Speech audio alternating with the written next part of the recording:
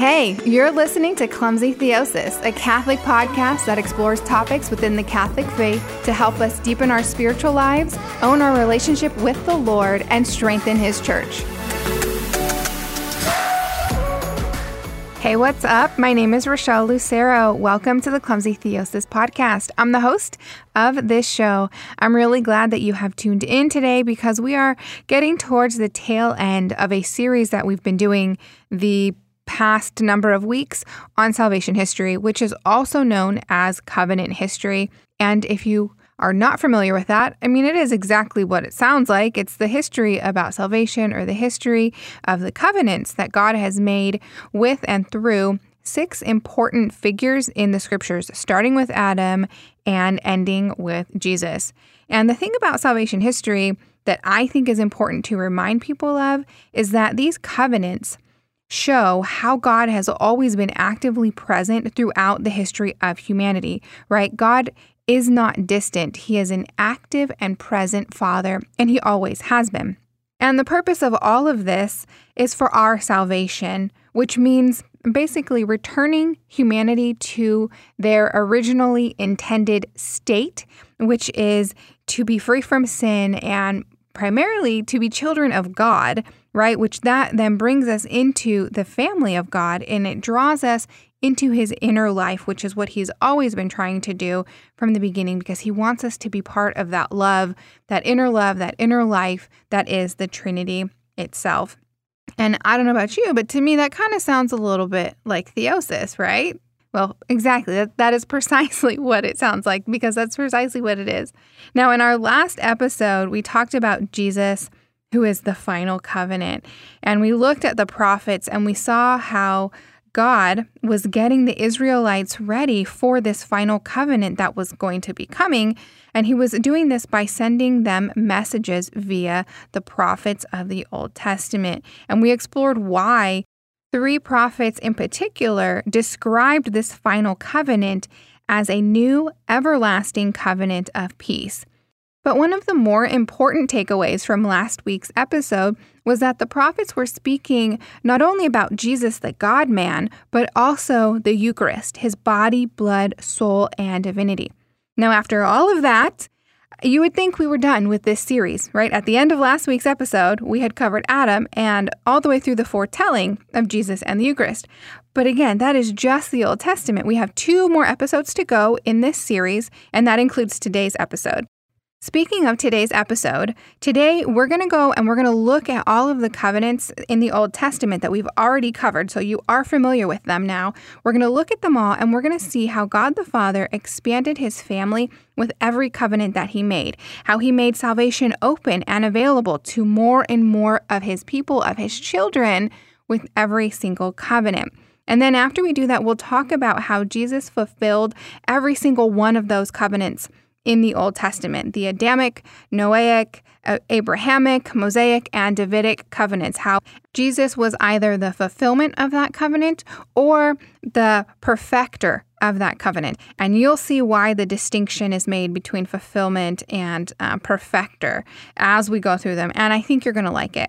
Our patrons, who are the folks who donate to Clumsy Theosis monthly, specifically those on the intentional disciple level, those patrons received an illustrated infographic about this information we're about to cover with regard to God expanding His family with every covenant.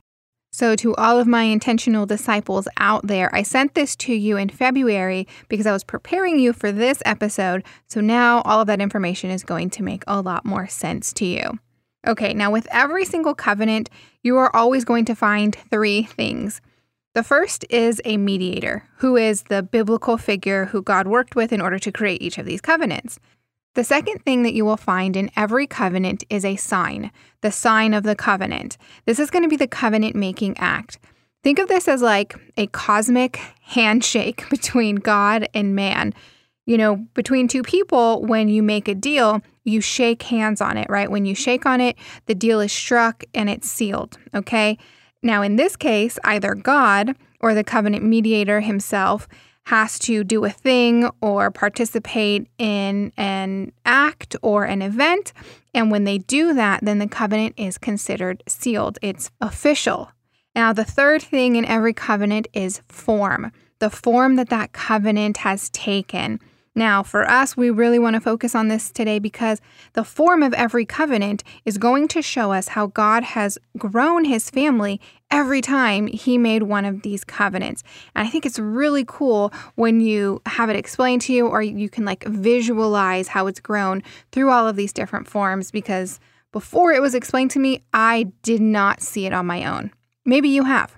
And if that's you, teach me your ways. All right, so let's talk about all of these 3 things in all of these 6 covenants.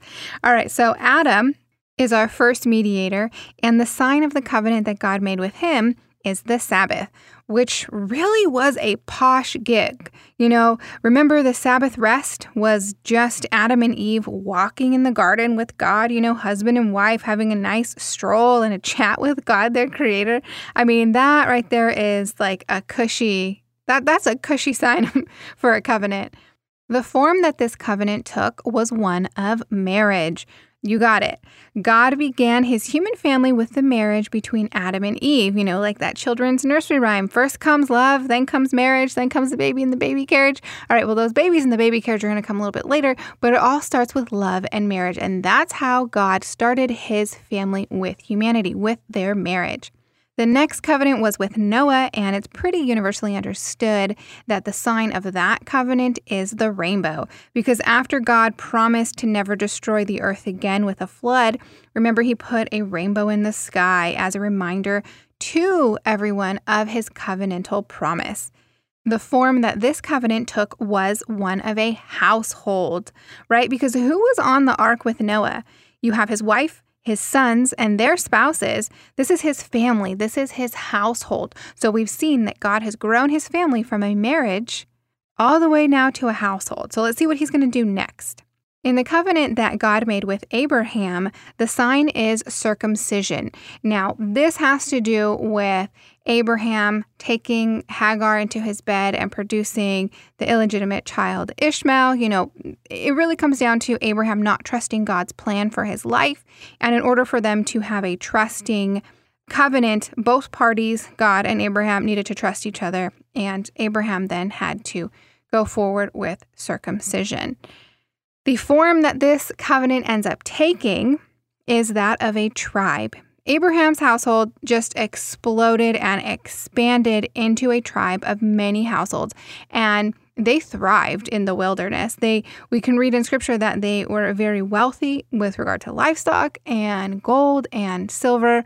So now we have a tribe. God has expanded his salvation to this tribe of people. Then we get to Moses, and the sign of the covenant that God makes with him is the Passover. So you remember back to when they were slaves in Egypt and they had the plagues. During that 10th plague, the angel of death was sent out, but he was supposed to pass over all of the homes who killed an unblemished lamb, and they put the blood of that lamb over their door and they ate that lamb's flesh. All right, here's an interesting fact that's not related to exactly what we're doing, but yeah, it's time to geek out for just a second. All right, not all of those Hebrew slaves followed that ritual of the Passover completely. And the reason that we know this is because there was a census that was taken down in the book of Numbers, and it shows a 25-to-1 ratio of males who were over 20 to those who were considered firstborns. So there were supposed to be a lot more firstborns. And if there were, just imagine how much larger God's human family would have been at that point, because the form that this covenant took is one of nationhood, right? So those 12 tribes of Israel, they become the nation state of God's chosen people. And if those families back in Egypt would have followed all the steps of the Passover ritual, there would have been so many more firstborns who would have had their own offspring, and this nation would have been even larger than it was. And we know that it was pretty darn big anyways. Our next covenant is with David, and the sign of this covenant is pretty self-explanatory. It's the temple as well as the throne over all of Jerusalem and the Israelites, because this was part of the covenant that God made with David. The son of David was supposed to build a temple for God to dwell in, and a son of David was also supposed to rule as king forever. And the form of this covenant is one of a kingdom, right? Because that only makes sense. Kings rule over kingdoms. So we have a nation state with Moses. Now we have a kingdom with David, right? So we've expanded and to a larger territory. Now this kingdom is and always will be the kingdom of a son of God, because David himself is a son of God and his heir will also be a son of God.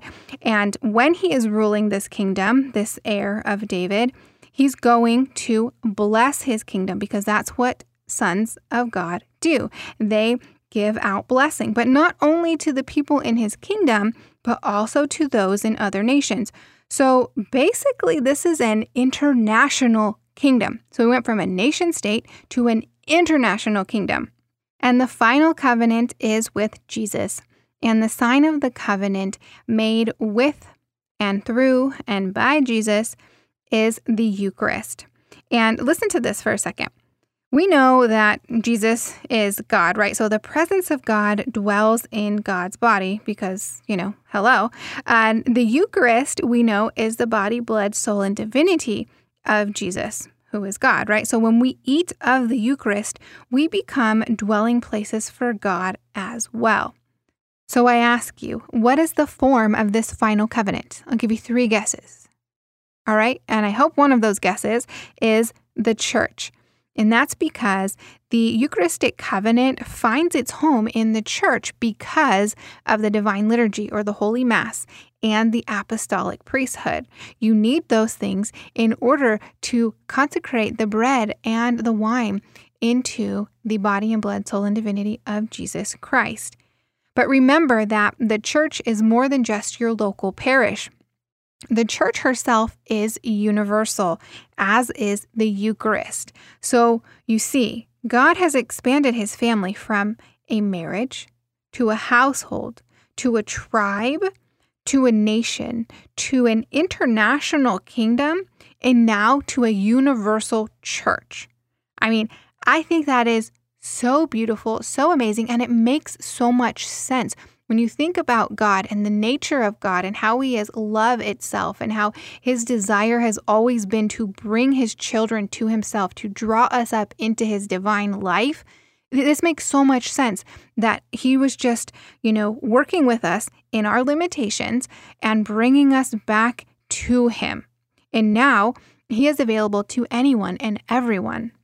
With Jesus and the Eucharist, we now have a new covenant, as we established, or as we saw the prophets foretell in our last episode. But that doesn't mean out with the old and in with the new, because Jesus embodied all of those old covenants as well as his own new covenant.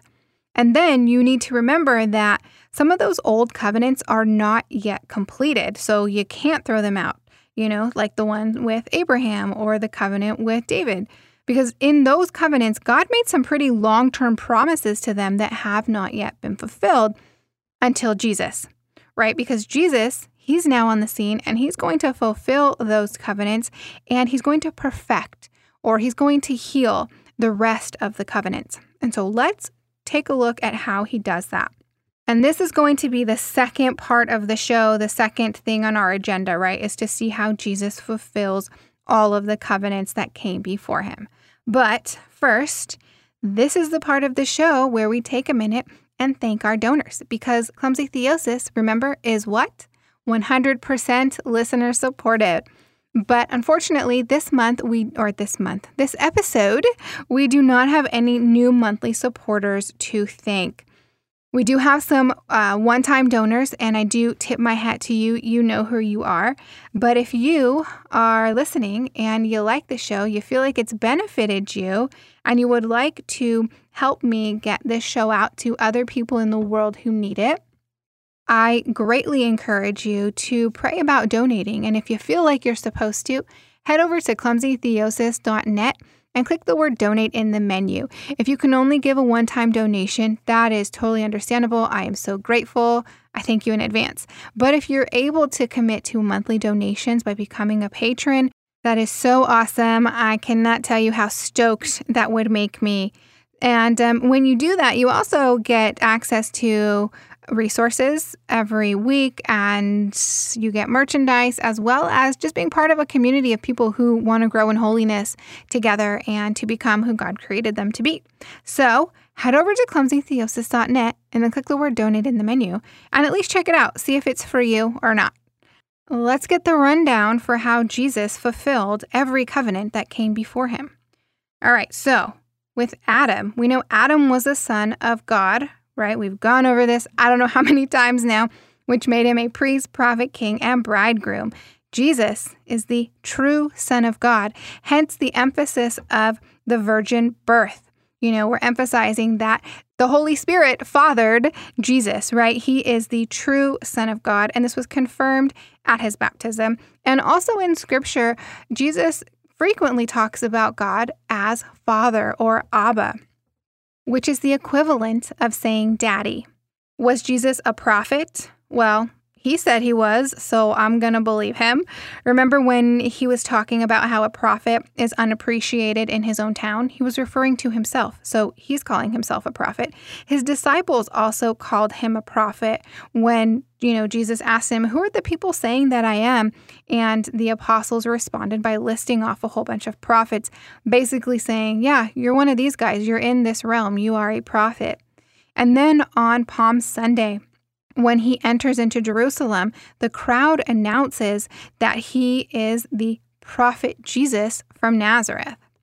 Was Jesus a priest? Well, we call him a high priest, but why do we do that? Is that part of Scripture? Well, of course it is. Now, when the Pharisees try to bust Jesus for working on the Sabbath, do you remember that?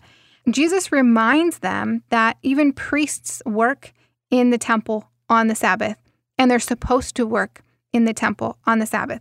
Now, Jesus isn't just being cheeky here. Well, maybe he's kind of being a little bit cheeky, but he's basically saying, yeah, I'm a priest and I'm allowed to work on the Sabbath.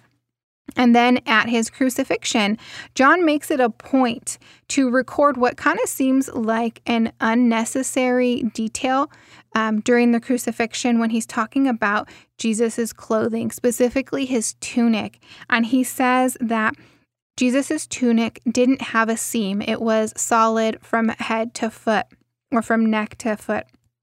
And it seems like it's unnecessary, but no, John did this on purpose because the high priest in the temple was the only one who ever had a tunic that was like that. It was probably very costly. It was definitely rare, and it was definitely setting the high priest apart. And Jesus had a tunic just like the high priest. Jesus is the high priest. All right, next is him being a king.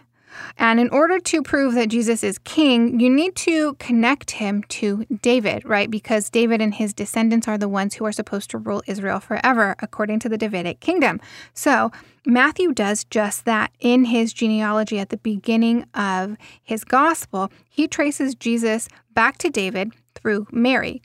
Gabriel, the angel Gabriel, when he's talking to Mary, he tells her that God will give her son, Jesus, God will give him the throne of his father, David. And that's, I think, in Luke's gospel. Also, in Jesus' lifetime, he performs exorcisms and miracles, which these were things that David did. Remember that? And people noticed that he was doing them. They noticed the similarity between this action and how it was only something that David could do because he had, this special charism because he was the Son of God. And when people noticed this, they called him as such. They called Jesus the Son of David. Jesus also rode into Jerusalem, remember, on a donkey, which was obviously imitating Solomon, Solomon was obviously a son of David. And then at the time of Jesus' crucifixion, the sign that was put above his head and even the charge that was laid against him was that he was the king of the Jews. Now, was the Roman occupation mocking him? Yes, but does that make it any less true? No, because he was king and is king. And lastly, is Jesus the bridegroom? Jesus alludes to himself as being a bridegroom, especially when he's telling some parables about the kingdom of heaven. But if that's not enough for you, John the Baptist is much more direct, and I think we miss this. I know I used to always miss this. in the Gospel of John, John the Baptist says this. He says, "I am not the Messiah. I have been sent before him." And I think many people are familiar with that. Then John the Baptist goes on to say some stuff about a bridegroom, which kind of sounds a little confusing. And then he says, "I must increase, but he must decrease." And many people are familiar with that as well. It's that part in between about the bridegroom that sounds confusing, that in this context, like knowing what we know now, this is going to make so much more sense, and it's going to kind of prove that Jesus is the bridegroom. John the Baptist says, "He who has the bride is the groom. The friend of the bridegroom who stands and hears him rejoices greatly at the bridegroom's voice. For this reason, my joy has been fulfilled." All right, that's in John chapter 3, verse 29. And it kind of doesn't seem like it matches with the part that comes before it and the part that comes after it. But it makes so much sense now that we know that Jesus is the new Adam, and Adam was a son of God, who one of the features of being a son of God is to be a bridegroom. So Jesus is definitely a bridegroom, as well as all of the other features of being a son of God, because Jesus is a new Adam. And on to the covenant with Noah. Remember that Noah was kind of like a new Adam figure because creation had been reset in a way. So Noah is like the new Adam. And what we just did right now is we saw how Jesus himself is the new Adam. So by establishing that Jesus is the new Adam, we have also established that he takes over for Noah, who was in a sense a new Adam as well. So that's kind of an anticlimactic one, but true nonetheless. Moving on to the covenant with Abraham. And Jesus both perfects this covenant as well as fulfills this covenant. With regard to perfecting this covenant, I know we've spoken about this a number of times throughout this series. You know, the similarities between Jesus and Isaac, Isaac being the son of Abraham, and Isaac's near sacrifice on Mount Moriah, as well as Jesus's crucifixion, which actually happens to be on Calvary, which is part of the Mount Moriah mountain range. But, you know, there's similarities. You know, they're both the only son of their father.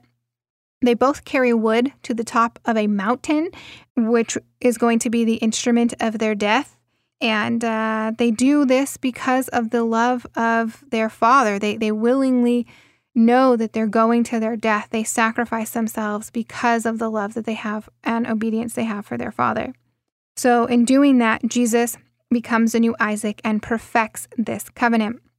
But remember, this covenant isn't yet fully complete because God promised that worldwide blessing would come from the seed of Abraham, which hasn't happened yet. And only Jesus has the ability to fulfill this because he is perfect God, right? And so because he is perfect God, he cannot and he will not fail at giving blessing worldwide. Then we get the covenant that God made with Moses, which is a horribly patched up covenant that's just been beat up and kicked around.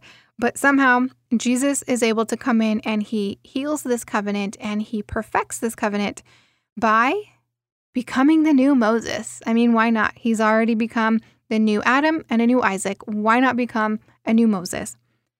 Then we get to Moses, and Jesus is somehow miraculously able to fix this badly patched up and kicked around covenant that God made with Moses and had to remake and fix and all of that. And Jesus is able to heal this covenant by becoming the new Moses. And remember that Moses was a prophet, and not just any prophet. Moses is actually known as the greatest prophet. And as the greatest prophet, Moses has been able to physically see God when they were up on Mount Sinai and God was carving the Ten Commandments into the tablet. But Moses was only ever able to see the back of God. He was only ever able to see God's back. John tells us in his gospel that no one has ever seen God, the only Son who is in the bosom of the Father, he has made him known. John's basically saying that Jesus has seen God, and not only has he seen him, he's been in his bosom, and he is able to show God to us, which is basically the same as saying Jesus is greater than the greatest prophet. Now, is this a stretch, right? Like that we're making this comparison? No. And that's because John actually sets up this comparison between Jesus and Moses, because in the verse before that, John actually says, for the law has been given through Moses, grace and truth comes through Jesus Christ. So he's already setting up this comparison between Jesus and Christ and calling everyone to remember that Moses has been able to see God's back, but now Jesus is able to not only see him, but be in his bosom and show him to us. So he's greater than Moses. Moses established the first Passover, right? But Jesus instituted the Eucharist at his last Passover. And remember that the Passover ritual didn't actually hold the power to remove sins. But Jesus turned the Passover into the sacrifice of his body and blood, which has permanently cleansed us from our sin. Moses gave God's law from atop Mount Sinai in the form of the Ten Commandments. Jesus gave the new law in the form of the Beatitudes during the Sermon on the Mount. When they were wandering in the wilderness, Moses was able to provide the Hebrews with the manna, which is the bread from heaven. Jesus did something very similar when he multiplied the loaves and the fishes. And the people noticed this and they commented on it and they did liken him to Moses. But more importantly, Jesus has been able to give us the Eucharist, which is the true supernatural food that brings eternal life. Moses failed, remember, to bring the people into the promised land, and instead Joshua had to do it after Moses' death. Jesus brings his people into the promised land, and it's interesting here because Joshua and Jesus are actually the same name in Hebrew. But Jesus isn't just bringing his people into an earthly promised land, he's bringing them into the promised land of eternal life. So you see here, Jesus has perfected all of these things in the Mosaic covenant as the new Moses.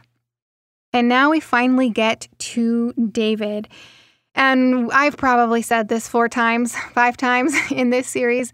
I got a little bit carried away, jumped the gun a little bit, and explained how Jesus has fulfilled the Davidic covenant. But just to recap, remember, God promised David 3 things. Well, he promised David a son who would do 3 things. He would build a temple for God, he would be adopted as a son of God, and he would rule Israel forever. Now, Jesus, we know, is the Son of God. He is not just an adopted Son of God. He is the actual Son of God. With regard to a temple, Jesus gives us something better than the temple of stone that Solomon built. Even though we can read how glorious it is, Jesus gives us something better. Jesus' body, in fact, is the new temple, as we established in our last episode. And bonus, we become temples ourselves when we eat of Jesus' body and blood. And when we do that, we become dwelling places for God's presence, right? Because that's what a temple is, a dwelling place for God's presence. And lastly, the Son of David was supposed to rule Israel forever, right? And Jesus has come to do just that. And he does that from the right hand of God in the everlasting kingdom. So we see that Jesus perfects the Davidic covenant, but he also fulfills it by finally ruling Israel forever.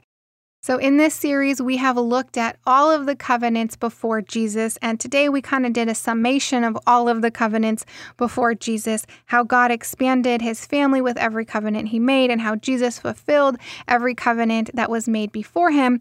But we're not quite done with our series yet, because in the last episode we talked about how the prophets foretold Jesus and the Eucharist as the final covenant. But that's all we did. We looked at the prophecies. We haven't looked at how Jesus actually fulfilled these prophecies, because we need to know what it's going to look like when Jesus fulfills this new everlasting covenant of peace. We also need to look at this odd thing that we kind of took at face value last week, which was whether or not a person themselves could be a covenant.